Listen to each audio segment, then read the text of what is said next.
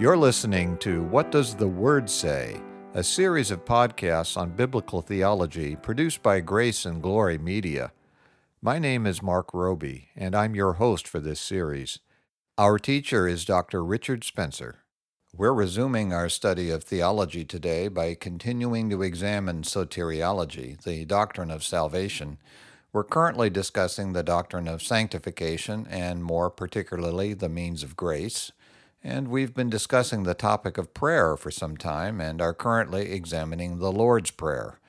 Dr. Spencer, how would you like to proceed today? Well, as we've done for the last few weeks, I'd like to begin by reading the Lord's Prayer again.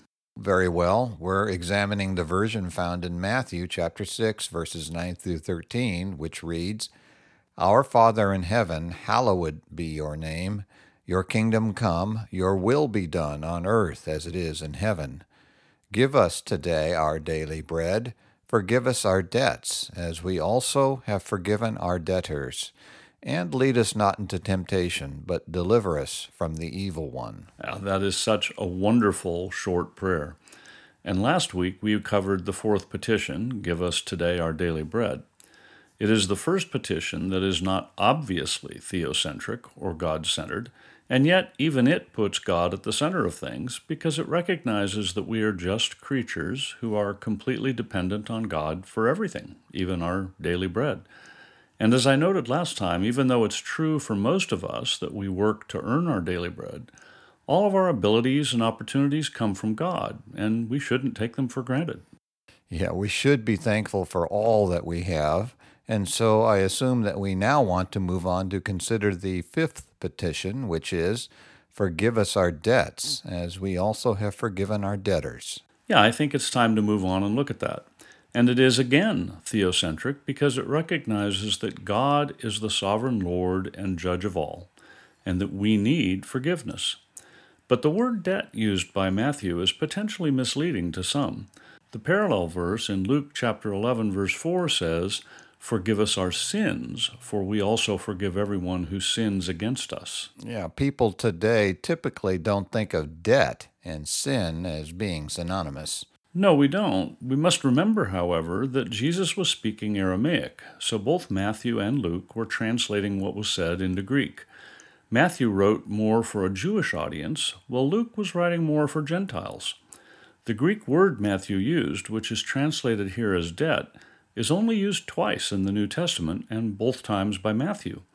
The word did mean debt or obligation at the time, but it was used figuratively by rabbis to refer to sin.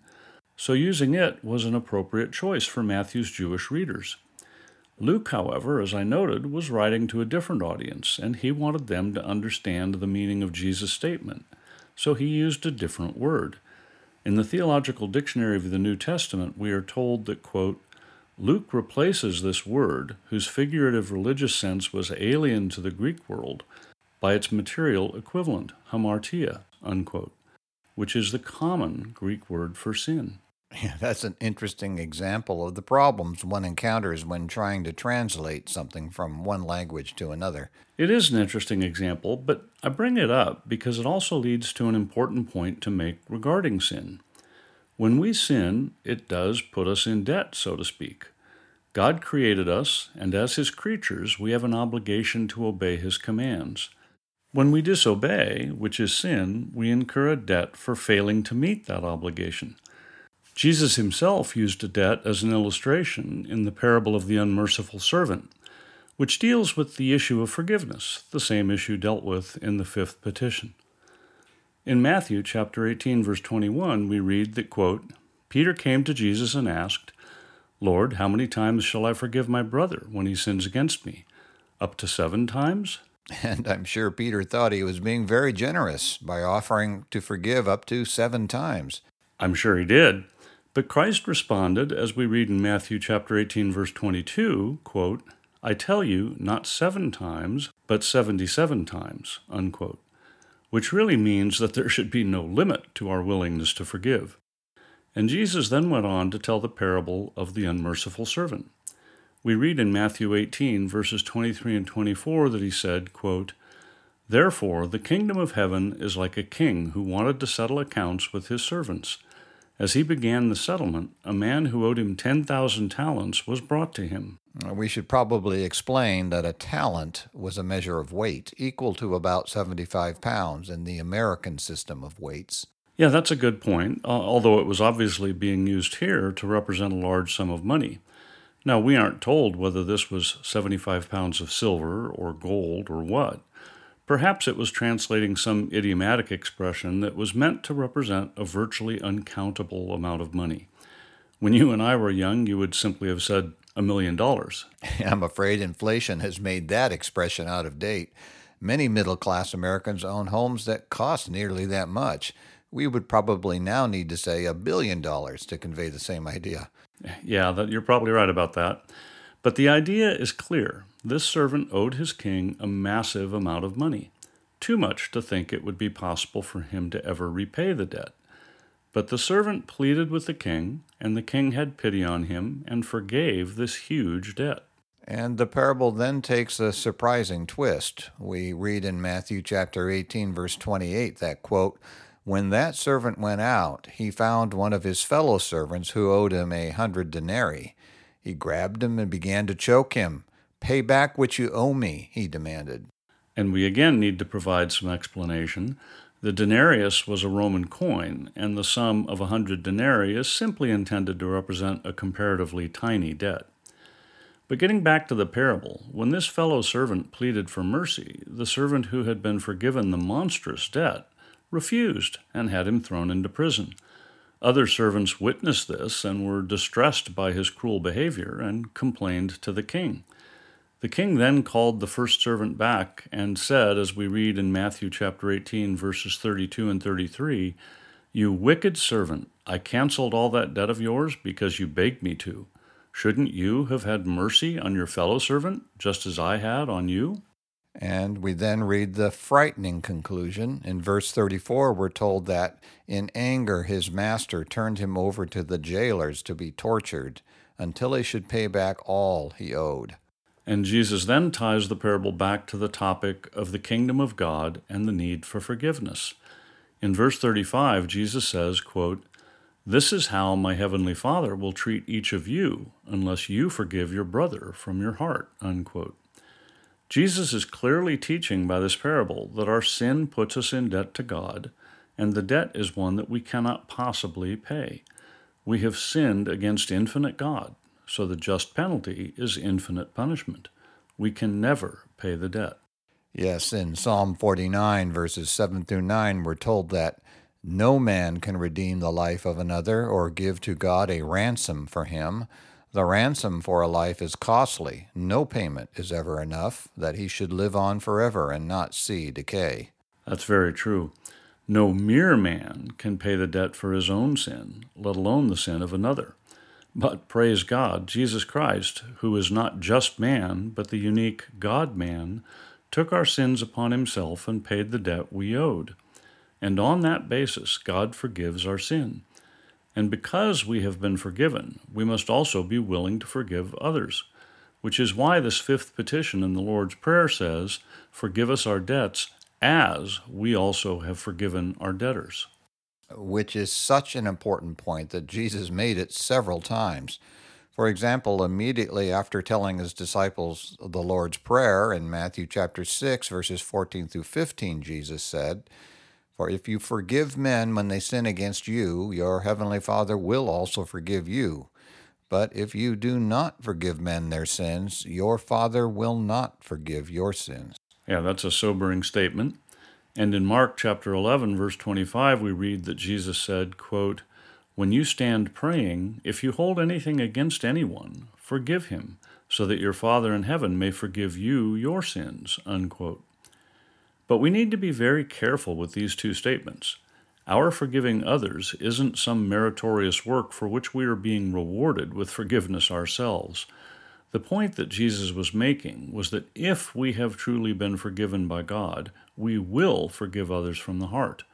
Our forgiving others is simply the proof that we have, in fact, been born again. Born again people are new creations, we are told in 2 Corinthians 5:17, and they have seen their own terrible sinfulness. Therefore, when someone else asks us for forgiveness, we readily grant it. Those who have been forgiven, forgive others. In other words, when Jesus said that if we don't forgive men their sins, our Father will not forgive ours, the reason is that our refusal to forgive others shows that we've not been born again. And if we have not been born again, we have never truly repented and believed, and we are not united to Christ by faith. Therefore, his atoning sacrifice is not applied to us. When the Apostle Paul was defending himself before King Agrippa, we read in Acts chapter 26, verse 20, that he said, quote, "First to those in Damascus, then to those in Jerusalem and in all Judea, and to the Gentiles also, I preached that they should repent and turn to God and prove their repentance by their deeds." That's a wonderfully clear statement of the place of so-called good works in the life of a Christian. Paul's preaching was simple. We are to repent and turn to God, which is repentance and faith, or we could say conversion, and then we are to prove our repentance and faith by our deeds. Very few modern churches preach this simple biblical truth anymore. Most Protestant churches believe that if you talk about the necessity of good works at all, you're denying the gospel of grace. But that is nonsense. We are saved by grace alone, through faith alone, in Christ alone. That is true. But no one will be saved by a faith that is alone. Faith without works is dead, James tells us in James 2, verse 26. You simply cannot read the New Testament without seeing the necessity for living a holy life of obedience to God's commands. Our obedience is never presented as the ground or the basis of our salvation, but it is also never presented as some optional goal to which it would be good but not necessary for us to strive. It is presented clearly again and again as the expectation, the norm of Christian conduct. Over and over again, you see the idea that if you are truly born again, then your life will be characterized by this obedience of faith, which we discussed 2 weeks ago in relation to the third petition, your will be done. And with reference to the fifth petition, which we're currently considering, the obedience of faith then requires us to forgive others. Exactly. Now that raises a question that some of our listeners may be wanting to ask. If we are commanded to forgive others when they ask us, well, why can't God simply forgive our sins when we ask? Why did Jesus Christ have to come and endure the wrath of God to pay for our sins? Because God is the supreme judge of the universe.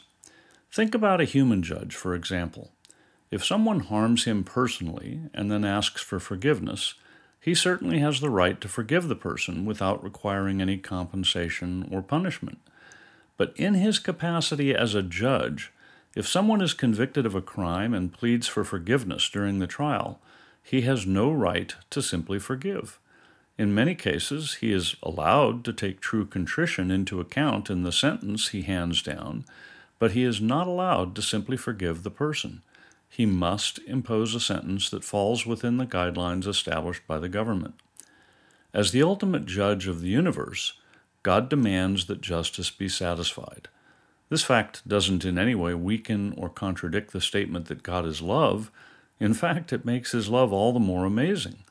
But the fact is that God is also just and holy, and sin must be punished. I think that answers the question, and it should cause all Christians to give God great glory and praise for sending Jesus Christ to pay the penalty we owe. I agree. And God wants us to be continually aware of the debt that was paid for us and to walk in grateful obedience. If someone sins against me, that isn't all that big a deal because I'm not all that important. So forgiving someone for sinning against me shouldn't be too hard. And that's why Paul tells us in Colossians 3, verse 13, quote, "Bear with each other and forgive whatever grievances you may have against one another. Forgive as the Lord forgave you," unquote. God forgave me infinite sin, which required sending his own eternal Son to bear God's wrath on my behalf. Therefore, it should be an easy thing for me to forgive the small debt incurred when someone sins against me. But of course, if someone sins against you, he's also sinned against God. Yes, that's true. There is no sin you can commit against me that isn't also a sin against God, because it violates His law. And therefore, all sin brings an infinite debt. So my forgiving someone does not absolve the person of guilt. He still has to deal with God. Which should make us all live very carefully. Yeah, the fact that God has forgiven our sins should make us very humble and gracious toward others. The Westminster Shorter Catechism brings this point out clearly. Question 105 asks, what do we pray for in the fifth petition? And the answer given is, quote, in the fifth petition, which is, and forgive us our debts as we forgive our debtors, we pray that God, for Christ's sake, would freely pardon all our sins, which we are the rather encouraged to ask, because by His grace we are enabled from the heart to forgive others. I love the way they put that. We are encouraged to ask for God's forgiveness because we see His grace at work in us. We see that His grace has changed our hearts so that we are able to forgive others, which means that we see the evidence of new birth or regeneration. And there is nothing that should encourage us more than that. If God has done His work in our hearts, then all is well. He will always complete every work that He begins. He cannot fail. And so my hope is in God alone. And that is a great and glorious hope that will never disappoint us.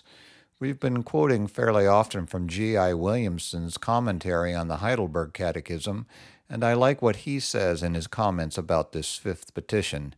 He wrote that, quote, one could as well speak of a round square or an empty fullness as speak of an unforgiving Christian. That's a good statement. An unforgiving Christian is an oxymoron. That does not mean that forgiving is always easy, but it does mean that God always gives us the grace necessary to do it. And we must remember that we are to forgive as God forgave us. That means we don't dredge the sin up again later and beat the person over the head with it. We do our best to forget it. The Bible is full of wonderful statements about the complete nature of God's forgiveness. In Jeremiah chapter 50, verse 20, we read that, quote, in those days, at that time, declares the Lord, search will be made for Israel's guilt, but there will be none, and for the sins of Judah, but none will be found, for I will forgive the remnant I spare. That's wonderful. Satan and others may search for our guilt, but it will not be found. And in Jeremiah chapter 31, verse 34, in speaking about the new covenant, which would later be instituted by Christ, God says that, quote, I will forgive their wickedness and will remember their sins no more. And that verse is quoted in the New Testament in Hebrews chapter 8, verse 12. We're also told in Psalm 103, verse 12, quote, as far as the east is from the west, so far has He removed our transgressions from us, unquote. There are many other verses we could cite, but the point is clear.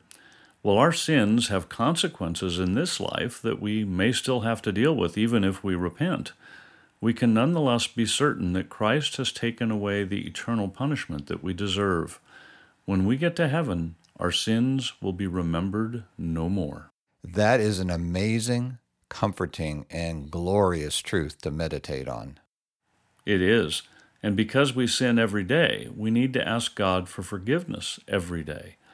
The fifth petition shows us that, but then also challenges us to see that we have the grace of God displayed in our being willing to forgive others.